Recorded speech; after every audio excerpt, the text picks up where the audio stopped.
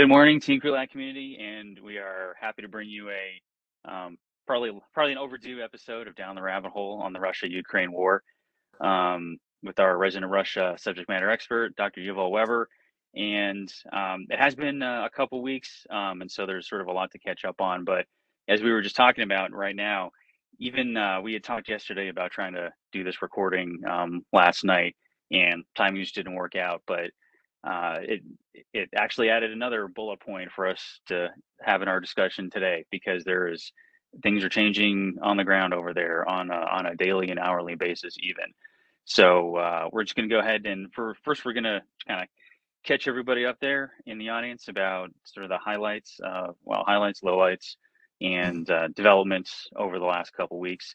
And then we're going to look at what this all means here going ahead, because there are decisions to be made ahead, and some decision points coming as well that have been partly highlighted earlier by the Russian command especially, and those decision points may now have some different implications because things have not been going their way. So Yuval, good to see you again. Got you broadcasting from sunny Dallas, which is probably a lot warmer than Northern Virginia right now, which has decided that winter is not in fact over. So we're getting frost warnings on all our phones today. But if you want to go ahead and just kind of catch us up on what's been going on and what the implications are going to be here in the next few weeks for both sides. Thank you, Ian. And I must also say you look resplendent in your formal Friday gear. So basically, what have we gotten up to? And we've been, for the audience, the reason I keep looking down is that Ian and I created a list of what has happened in the past 2 weeks. So this might take several moments here to go through. Obviously, 2 weeks ago was the sinking of the Moskva, which was the Black Sea Fleet's flagship cruiser. Ukraine does not have a navy, it's a bad sign when you're losing your flagship to a country that doesn't have a navy. And what we ostensibly understand from this is that they use some armed drones in order to distract the ship's radar. And once the ship's radar was looking the other way, which seems cartoon-like, they then hit the actual ship with two surface-to-ship missiles, domestically designed and produced, and down went the Moskva, which is also notable because Moskva in Russian is the name of Russia's capital, Moscow. It's in Russian language. So losing your flagship, which has the name of your capital city, to a country that doesn't have a navy was not a good look. The opening of the second phase of the Donbass offensive. The first phase of the conflict was ostensibly the shock and awe campaign that failed. This was the idea of taking Kyiv in 2 days, collecting surrenders for the next couple of weeks, leading up to regime change, partition, annexation of half of Ukraine. All those dreams did not come true. And so in basically phase 1.5 or phase 2, whatever we call it, the Russian political and military leadership came up with the idea that that was actually just a ruse. And the real objective of the conflict was to expand the Russian zone of control into Donbass, across towards Kherson and the south of Ukraine, in order to make the Sea of Azov domestic waters, and to create the land bridge to Crimea. That was the ostensibly real objective. And now what they're doing is basically renewing the offensive in order to make that true. What we've seen, and we'll discuss a bit more in just a second, is that this is not essentially creating any dramatic victories either. We've seen Russian military missile strikes on railroad stations where civilians were evacuating in Kramatorsk, and the bombing of civilian infrastructure around Odessa. Odessa being the third largest city of Ukraine, and obviously the pearl on the Black Sea. If Russia were to get Odessa, even though Odessa is very big and very well defended at this point, this would allow Russia to cut Ukraine off from the Black Sea and ostensibly provide a land bridge to Transnistria, which has also experienced a series of terrorist bombings over the last couple days. Now, we can also get into that, but this looks like a fairly transparent attempt in order to create a second front to, one, distract Ukrainian forces, but two, also create the specter of the widening of the war in order to bring in NATO. because if Russia's going to lose this war, at least they'd like to lose to NATO and not Ukraine. That could provide 20 years of grievance leading up to the next war rather than the fall of Putin directly. We've also had a series of interesting explosions around Russian oil refineries, chemical manufacturers, and other military supporting buildings, not just in Belgorod, which is near the Ukrainian border, but across Russia and including in Tver, which is near Moscow, which is hundreds of miles away. So this indicates that it could be just bad maintenance and infrastructure, and that explosions across Russia would just not ordinarily be covered by the news, except for this context. That's totally plausible, or other nefarious explanations. We've also had, roughly speaking at this point, 6 to 8, there's a couple seemingly every day, of mid-level money managers across Russian banks who've been killed along with their families in Russia and other European destinations. This suggests that as the sanctions are starting to bite and the flow of money is getting tighter and tighter, people who ostensibly were nodes along the corruption, let's say pipeline, as it were, are getting cut out of the game. It's also pretty grim if people's families are getting murdered at the same time that corrupt people are getting murdered. Because if foul play starts to get introduced, not clear where this is going. We also have, we'll explain in further detail, ramping up of weapons deliveries from countries all over Europe and the United States. The German parliament has formally approved the delivery in principle of all German heavy weapons to Ukraine. And so we're starting to see not just from countries which have been on Ukraine's side all the way through, such as Poland, Slovakia, etc., giving things all the way up to fixed-winged aircraft, so like fighter jets, helicopters, things of that nature. But now the Germans are starting to give their tanks, their infantry fighting vehicles.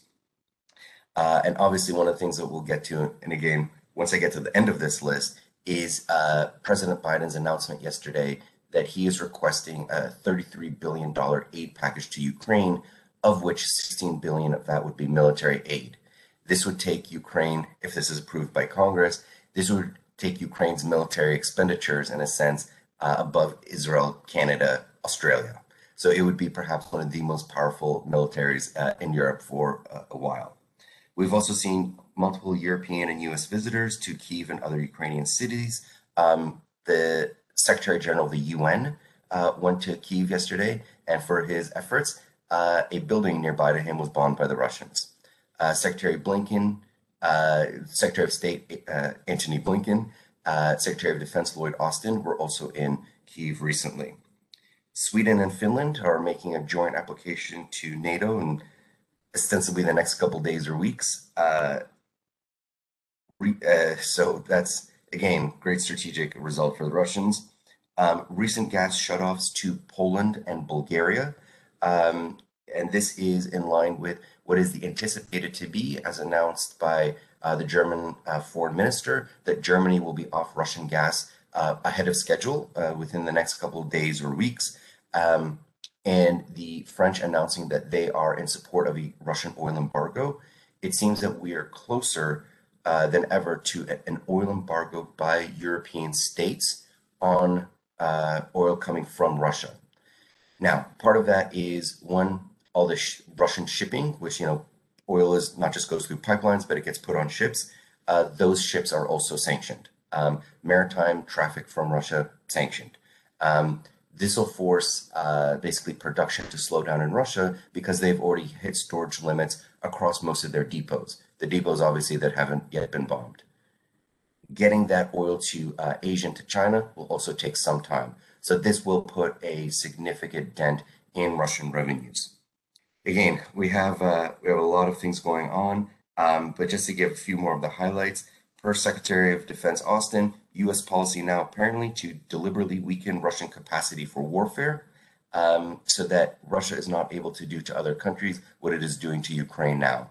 So in line with everything that I've just mentioned, that and we're about to talk, it seems that this is a conflict that is going to the next level of how much Russia will be able to be beyond being a regional power, how much of its great powerness will be able to be articulated and expressed in the next coming years. We have obviously, according to Ukrainian officials, over 1 million Ukrainians have gone to Russia over the course of this conflict, and they use the word deportation. They are alleging that not only are Ukrainians being taken against their will, but that their identity documents are also being taken away. So, one of the things to note for basically the future of Ukraine-Russia relations is what about these million Ukrainians who may not want to come back to Ukraine after the war is done? The Ukrainian side is claiming that, roughly speaking, about 183,000 of those people are children. And again, we get to basically what's about to happen next. Uh, the three sort of things that have come up and, conclude the basically the laundry list here is, as mentioned just a moment ago, President Biden has requested $33 billion in aid to Ukraine. 16 of those billions are for military aid. The rest is for humanitarian and economic assistance. The United States has already given, at this point, roughly $3.7 billion in military aid. There's another $3 billion or so from the last economic aid package in military aid that is still due to Ukraine. So at this point, once we start to put all these numbers together, U.S. military assistance to Ukraine, whether it is done by 2022 or goes into 23, is going to be at the level of roughly 20 billion plus for this conflict. The Russian economy is not doing well as is, and certainly in terms of Russia's ability to regenerate forces, they have their annual conscript class, which is in the midst of being prepared. It will still take weeks, if not months, if they go according to the regular schedule, 6 to 9 months, to actually train people to be barely trained to join in the conflict. So the forces that Russia has is basically the forces that Russia is going to be able to use for basically the short to medium term. In the medium to long term, that's basically where Russia is thinking, if this war continues for another year, 2 years, that they'd be able to fight better in the future. And so we can imagine that part of what this aid package is meant to do is to help end this war before Russia is able to regenerate forces in a serious fashion. And then finally, well, I guess, two things to look for in the future. One is the May 9th holiday in Russia is coming up. May 9th is one of the biggest days in the Russian calendar because it commemorates victory over not German forces in World War II. I would say it wasn't too hidden that probably by May 9th, Vladimir Putin wanted to declare total victory over the Nazis in Ukraine and have that just be the moment where he could say, we did a big thing. Here's my present to the Russian people and to world peace. There's not going to be any sort of meaningful victory that's available on May 9th. So what it could be for that holiday is that in the same way during World War II, the Germans invaded June 22nd, 1941, November 7th, 1941, to commemorate the revolution. It was the anniversary of the revolution. The Red Army had troops, march in the usual parade across Red Square and head straight to the front. So it's not outside the realm of possibility that on May 9th, President Putin will declare that the special military operation has finished. It was victorious, but the devious, dastardly NATO forces have basically helped the Ukrainian adversary to such an extent that war against NATO and war against Nazi forces in Ukraine must be declared. And that's going to be the troops march in Red Square. They go to the front. General mobilization is declared. Wartime footing for the economy is declared. And to support that war effort, we have indications that Vasily Gerasimov, basically the Russian version of the chairman of the Joint Chiefs of Staff, is taking up personal command in Ukraine near the town of Izum, which is one of the towns that the Russians have been able to take. And I would like to ask you, Ian, Major Brown of the United States Marine Corps, when you hear, let me just ask you, there's a war going on with the United States, doesn't seem to be going well, and Mark Milley, basically the equivalent of Vasily Gerasimov, is going to the war zone to take personal command. Speak from the heart what this means to you. To me, there is absolutely no good implication of that.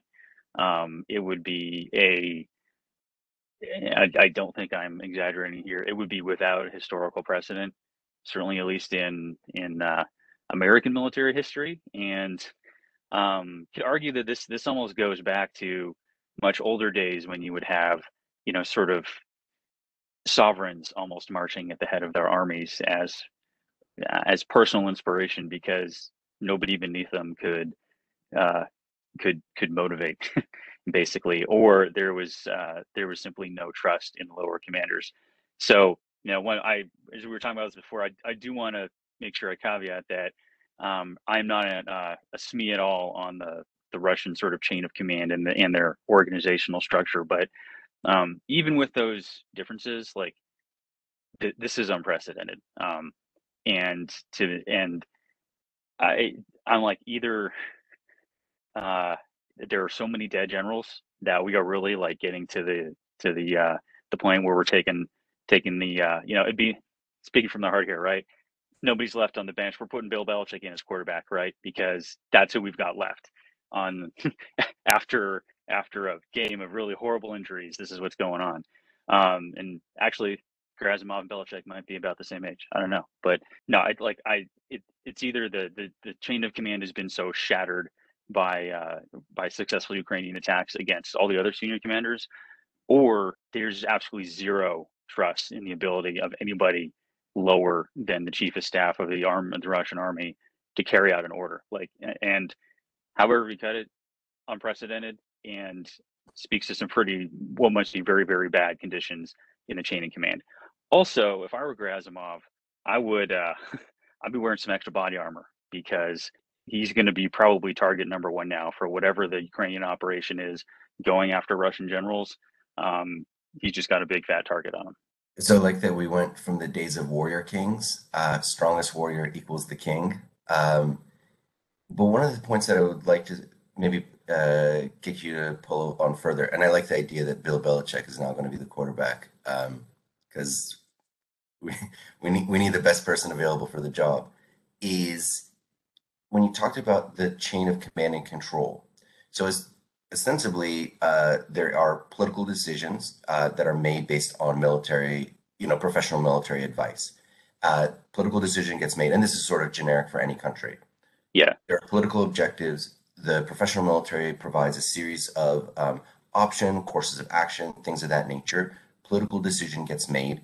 And then from the top of the military apparatus down the chain of command, it goes down into increasingly, as it gets lower and lower, it goes from strategic to operational to tactical, so that by the time the soldier in the field gets the instruction, they're supposed to do something that is achievable by the unit, the platoon, the BTG, whatever it is. So we understand that part. So when one of the issues that sort of that has been a theme throughout this conflict is obviously the state of Mariupol, the city that has undergone basically the Aleppo or the Grozny treatment. And at this point, the last stronghold of the Ukrainians is this Azov Steel compound, which is one of these gigantic Soviet era things, huge place. The Ukrainians are still resisting from there. Now, what was interesting to me, and this is the command and control question I want to ask you, is that President Putin, when speaking to Sergei Shoigu, the defense minister, he said, "We're declaring victory in Mariupol. There's no need to take this steel compound, but just blockade it so that not even a fly can get through." When you're hearing tactical level instructions from the president who has to go on TV to provide this, what does that say to you about the state of command and control in the Russian military right now? so it says to me that it's horrible and it's broken, and I think we've hit this a little bit in some past episodes, and it's certainly been an item of discussion across articles and analysis that we've seen on all the channels. But in in our military system, in our style, like the the taking or not of a few square miles of ground is not a decision that the president's going to weigh in on. Or say, the American president or the British prime minister or what have you. There may be some very specific exceptions here. If it's a incredibly high value few square miles. But otherwise, those just like one, those decisions would just that's not what your national command authority gets into. Two, even if they did, you don't do it on TV. And so between with that as well as the sending Grazimov to the front, to encourage the others, right? I think it really speaks to the dichotomy between the level of trust given to subordinates in sort of the authoritarian autocratic military system versus how we train and organize in other systems under democratic norms.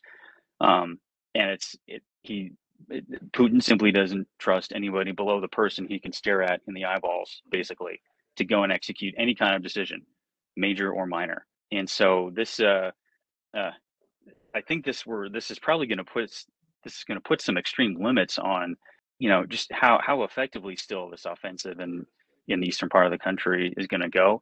Because if you only got one person you can trust carry out those orders, even if he's an extremely competent person, which looking the last few weeks, it's hard to say there's really a lot of competence, up, down, or sideways in the Russian military decision-making framework. But now he's not going to be able to be everywhere, right? And so you're not going to be able to one, sort of create those holes of advantage for yourself, or two, exploit them as they occur, because you don't have the trust or the decision-making tempo outside of one person to be able to do that. So really, like that, those kind of two things right there, it's just a microcosm of a much deeper problem in that they can't execute any decisions below one or two people. And then I think also it's the fact that Putin had to go on TV and talk about this as well is really an indicator of how badly that fight must have gone in Mariupol, where it took the head of state coming on TV to say that this was not a defeat or a disaster. This was actually a victory, and we're just going to kind of, take it easy here and unlock off the last few blocks of unnecessary terrain and move elsewhere. That fight must have gone really, really badly. And so, that's, yeah. And it also shows, like, in sort of like your description there, this is both what is the drawback, in addition to the benefits of autocracy and having like one person be in control of everything, is to the extent that in a steady state where there's no crisis, Putin, as you said, trusts the person that he can see. And ostensibly, in a non-crisis situation, that person can then convey instructions directly to his subordinate, and so on and so forth.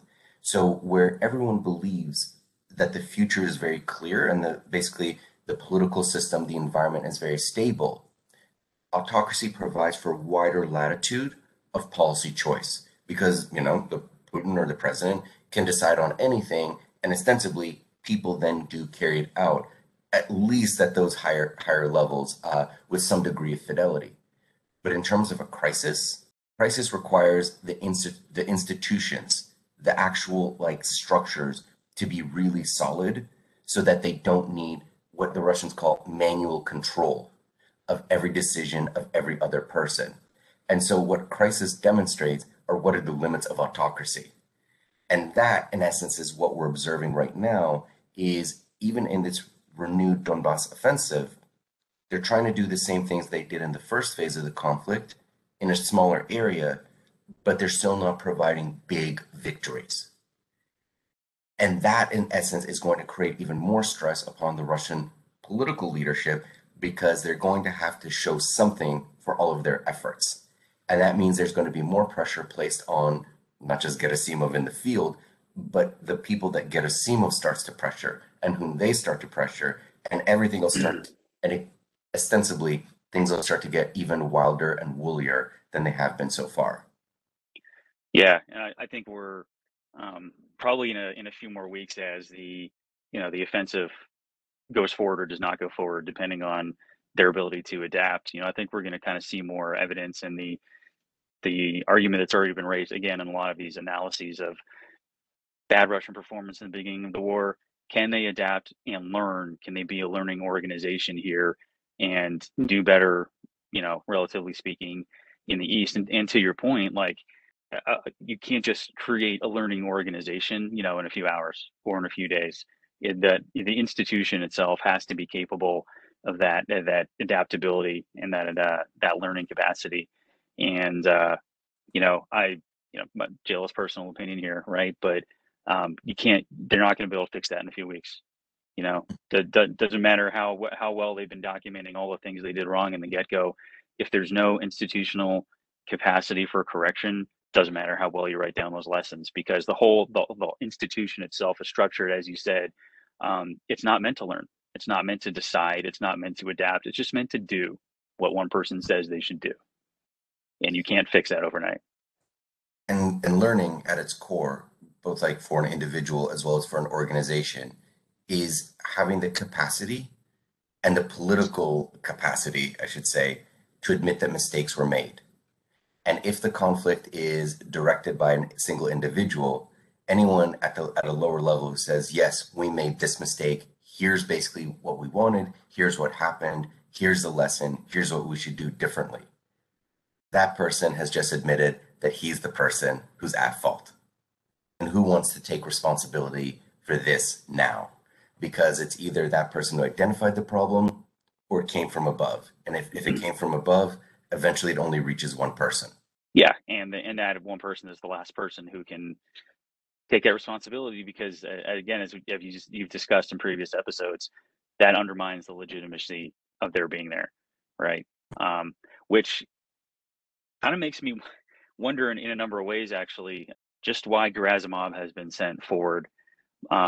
Because if your entire military from, the letters A to Z and everything in between has been a disaster, who's going to fall on that sword? It's not going to be Putin, right? But there is a senior military leader who has a very personal historical relationship with the changes that were supposed to make the army better, and now he's just been sent to the front line. So maybe I'm being overly cynical or conspiratorial here, but maybe I'm not. Like, maybe and I'll ask you this question, right? Knowing what you know about sort of Putin's personality and the power grabbing and the backroom things that go on, and that could he have been sent there to be a sacrificial lamb, not to take control, but to sort of you finally lose the person who was in charge of the whole military effort. Does that potentially give Putin an out at some point? So let's put it this way. We have three people who are highly identified with this conflict at the highest levels of political and civilian leadership. We have President Putin, we have the Minister of Defense Sergei Shoigu, and we have Valery Gerasimov, all-powerful commander of Russian military forces at this point, who allegedly or reportedly is in Ukraine right now. Putin is the boss. Shoigu has been a minister since April 1991. This man has survived every single twist and turn in Russian politics for 30 plus years at this point. I don't know if there's a better political survivor in the modern world, all countries included. And my best guess is that Shoigu told Putin, I'm doing my best, but really the armed forces need to take responsibility for their actions in the field. And Gerasimov, I trust him. He's the guy that I want to place in the field right now. And of those people, I think that's the short straw that was drawn by the president and the guy who's been in power since Yeltsin was relatively young and fresh-faced. Yeah. And again, maybe I'm being overly cynical here, but however you cut it, as we were talking about here just before, definitely without precedent. And as we look at sort of future branching possible paths that this takes, I'm really kind of wondering what happens if you lose the head of your entire military. What decision making path does that lead Putin to? But I guess kind of in that vein, if looking now at some of those other paths, all the whole list of things that we just went through that have happened, as well as that May 9th date, which it sort of strikes me as a decision point, but not the one that Putin really wanted, given the performance of his military. What are some of the possible paths now that we could see really in the next few weeks with that date kind of in mind. And something else I forget if I put it on the list or not, but there's been a lot more rhetoric coming out of both Putin and some official state media channels that are disturbingly apocalyptic. Putin recently talked, I think, about like a lightning response to anything that NATO might do to him, as well. I've been watching some more of these on Twitter. These folks who do like subtitles on the Russian state TV, and they translate what the people are saying, and it's nuts.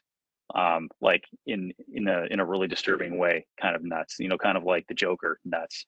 One of the more recent ones I saw was either yesterday or the day before, where I think it was a lady who's the head of Russian RT, maybe, Yeah. talking about how like we're going to go into World War III and it might be a nuclear war, and if we lose, at least we go to heaven, right? Like that's a disturbing fatalism right there, looking down the future. So kind of with all this, as well as the renewed support that Ukraine has just gotten from the West, both military, non-military, as well as the tightening screws, with back to Germany looking to detach itself from Russian gas. That is just one of many big deals that have, unprecedented things that have sort of shifted the ground the last few weeks. Where what path do you see now? And I'll also, final thing, then I'll let you talk, is, as you just said, a couple minutes ago, Putin's already talking using the words like war against NATO. Does May 9th potentially become a line he crosses where he stops trying to hit Ukrainian, rail stations and logistical supply lines that are transporting the stuff, and he starts going outside the country because that's where the stuff is coming in? Yeah. So, and again, for the viewers out there, the Russian like political talk shows are not for the faint of heart. These are people like screaming at each other that if war, that NATO is bringing the war to Russia, so therefore NATO has to be dealt with in, the most severe possible way. So for the the viewers who are still with us, for those who remember the McLaughlin show, if you imagine something that's even more insane than like Newsmax, but has the effect of people just screaming at each other to please the host, it's that level of toxic interaction. And in this, we can sort of observe that this is the indirect acknowledgement on Russian TV that the war is going poorly. Because at the beginning of the conflict, it was a special military operation against Ukraine, and it was supposed to be limited, it was supposed to be fast. It has not been fast, and the limits are basically getting looser and looser. And in essence, to describe nuclear conflict or nuclear exchange is, for the Russian side, basically the last weapon that they have. And it's the acknowledgement that they're not able to achieve their political objectives through conventional means alone. We have, in terms of deterrence, evidence that it's working on both sides when considering Russia versus NATO, because Russia is not attacking targets that are outside the country of Ukraine, and NATO hasn't intervened, like directly in terms of putting actual like boots on the ground. So therefore, it's working. And so for the Russians to then basically start to use nuclear weapons, unless there's some, for whatever reason, massive Ukrainian soldiers that a nuclear weapon would be effective in taking out huge amounts of like soldiers at one time, this is not meant, it would not have much of a military advantage to use nuclear weapons. It would basically just be indicating we are going to escalate this to a level of international importance. Like we're going to take this to be a something that could change the fate of the human race. What would happen then? Whatever support Russia has in terms of facing down the West, particularly from like India and China, not clear that they would be able to maintain Indian and Chinese support if they went nuclear. Also, the effects on the Russian domestic population, if they've been criticizing the United States for having used nuclear weapons against Japan, basically for the last 80, however many years? 80 years, yeah, or 80, almost 80 years at this point. If they then put themselves at the level of what they've been criticizing for nearly 80 years, what's the effect on the Russian domestic stability? Unclear.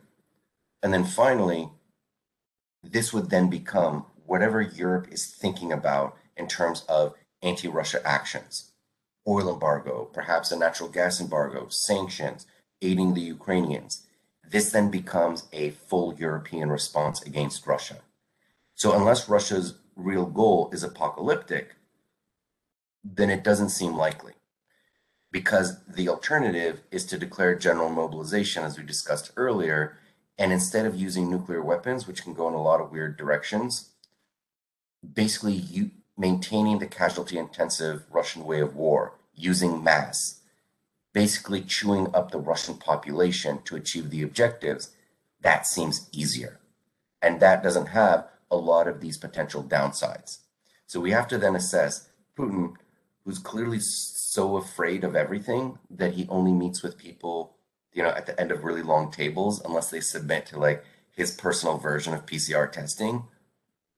That guy clearly wants to live and to be successful. And the nuclear weapons suggest that he's willing to give up on success.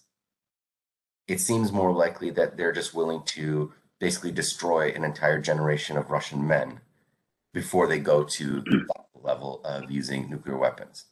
So what can we see? And I think this is where we can talk about the aid, as requested by President Biden to the Congress, and the Congress seems to be pretty pro-Ukraine on everything these days, is that if it takes 6 to 9 months to train a conscript class to be at least minimally effective in military tasks. The conscript class was called up a couple of weeks ago, so they're not going to be ready until the end of the year, basically at the earliest, maybe by fall. The Russians are losing quite a lot of people every single week as is.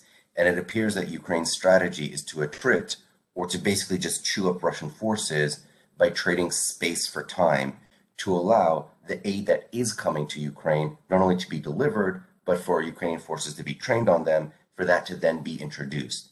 And it suggests that President Biden's view, or at least like the civilian military leadership in the United States, that their view right now is this war is winnable by Ukraine if this becomes, relatively speaking, a short war. If this is something that is decided in this calendar year, there's more stuff that can get to Ukraine relative to what Russia can get from its supply networks to its soldiers in Ukraine right now. And that would help Ukraine essentially expel the invaders from their territory in a way that would not only get it back to what was pre-invasion of February 24th, but perhaps even take back the rest of Donetsk and Lugansk territories. And actually, so I guess I'll throw one final thing your way. Looking to the question of like actual mobilization and potentially tying that to May 9th, Victory Day. I've been seeing some discussion about that as a possibility that that parade might, kind of as you described it, like they're just going to keep marching, but the event would also turn into potentially basically mobilization at full war footing, which is something that Putin has not done yet. And I think if you mentioned he has not done that because that has some very strong domestic implications for him. However, as a lot of these other analyses have said, like he's coming to the point where you kind of got to decide what you want to do, because he's been trying to fight basically a full-scale war with a peacetime level of mobilization and military readiness. So like at some point you got to choose one. So do you think he'd be willing to risk the domestic, the backlash, but it essentially be an admission of failure on his part if he's got to mobilize for a full war footing? Do you think that's a decision point he's ready to make yet, or maybe see that as the lesser of two evils of having a complete humiliating defeat, and then questions are raised? Well, we made all this sacrifice. Why didn't you mobilize? What are your thoughts? So certainly the war effort is not going well. Like that's one fact. The fact that, the initial question that you raised was the apocalyptic rhetoric that is being employed by people on these Russian talk shows. And, one of the things about these talk shows is that all the channels in Russia, like all like the regular sort of network channels, do not have entertainment programming anymore. It's just all political talk. And so part of that is then, in essence, preparing the Russian population that bad things are happening worse things might happen, but for the policy intervention of Putin. So part of that is preparing the population that unless Russia wins, it's going to go to nuclear conflict. Nuclear conflict is bad for everyone. So therefore, declaring war, engaging in general mobilization is actually the correct and right thing to do because it's preventing nuclear conflict. That's the logic that takes a couple of weeks for basically the Russian population to get used to. And so by the time that it happens, ostensibly in little under 2 weeks, people will be ready for it. And that's in essence just the continuation of just, the instead of boiling, the frog boiling in the water like very quickly, instead of putting the frog in the boiling water, the temperature is being raised little by little. Another 10 days of people being told nuclear conflict is imminent unless Russian forces are able to be resupplied in a much more dramatic fashion against these dastardly Ukrainian adversaries. Well, then declaration of war doesn't seem like such a bad, or more importantly, such a drastic idea. It seems like the good, humane, safe thing to do. And that, in essence, is why I'm starting to believe that there's going to be something dramatic happening on May 9th. Yeah, well, that's an interesting analogy about the frog boiling, because whether you do it slow or fast, there's still a dead frog at the end. So, given as we've talked about their failure as a learning organization and the absolutely huge disparity in support going in both sides, it's a question of not the frog doesn't survive, right? It's just how many other um, casualties are taken before you reach the same point of failure. Which there's some more decision points, I guess, down the road once failure can't be denied anymore by the highest levels of Russian leadership. But we'll leave. I guess we can leave that as a question for another day. Well, we're was really busy for a couple of weeks, but even with everything going on, we're going to be returning to this issue a number of times before May 9th and after May 9th because the violence will get worse, and we're seeing some pretty big decisions about the European and international security architecture for the next generation and beyond being decided on the fields of Ukraine right now. Yeah, absolutely. And as we've spoken about a lot, like I think you mentioned, like this is we're in the post whatever comes after the post Cold War phase of history now, and we're wandering off into the parts of the map where it says "Here be monsters," which is it can have a thrill, but it's really it's kind of unsettling at the same time because we are walking in a place we haven't walked in generations. The post-Soviet era is dead. Long live the post-Soviet era. May it be happier than it started when it gets to the end. All right, Yuval, I'm looking at the clock. I know we both got to punch out, so glad we finally got back on to do this. To our audience, we'll try and sort of get back to our previous tempo here, and at a minimum, we'll try not to have a couple weeks in between this episode and the next one. But I'd also note that on the Brewcast side here, we are going to have a number of very exciting episodes coming up. By the time I get this one posted, we'll have already done the one we're doing this afternoon, but I hope the audience will go listen to it because we have a guest speaker from the University of Norway in Bergen, and she's going to be talking about kind of looking to that post-war phase, which is going to come at some point and just sort of a question of time.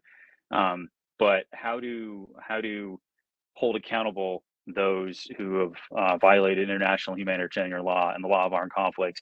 We're seeing those violations on a daily basis, sometimes on an hourly basis, depending on how many sorties the Russian Air Force and the missile forces decide to generate. But at some point, the questions are going to come of having some justice for those who lost their lives in those violations.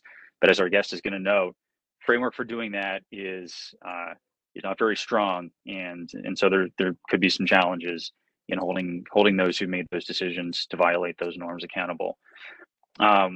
Following week, we're also going to have very excited to have a couple of Marine officers come and talk to us about the information space, which, as we've seen in this conflict, has been a dominant domain. And so our guests, we're going to have the commanding officers of both 2nd and 3rd MiG talk about what the Marine Corps is doing in the information domain and how their respective MEF information groups have been approaching information in their respective AOs, because there are some differences. Also note, on Thursday, we're going to have the next Middle East Studies lecture, and that's actually going to be talking about foreign fighters in Ukraine. So that should be, we've seen a lot of stuff on the media about whether they're Syrians or Chechens, or even on the on the Ukrainian side, their international legion of volunteers from Western countries, taking a look at what that experience is like for both of those and sort of how they're employed. And then finally on Friday, we'll be joined by Dr. Marcus Göransson of Swedish Defense University, and he's going to be looking at Russian military thinking, um, which has definitely been a question about what is going on in the Russian military mind over the last 2 months. So that's his field of expertise, and he's going to kind of walk us through it. I think he's going to have a special focus on Gerasimov as well. So we'll see if Gerasimov is still on the field by the time that broadcast happens. But all right, anyway, Yuval, again, thank you very much, and enjoy the sunny south there, and we'll see you here again soon. All right. Happy trail. See you soon, Ian. All right, Bye bye. thanks. Bye.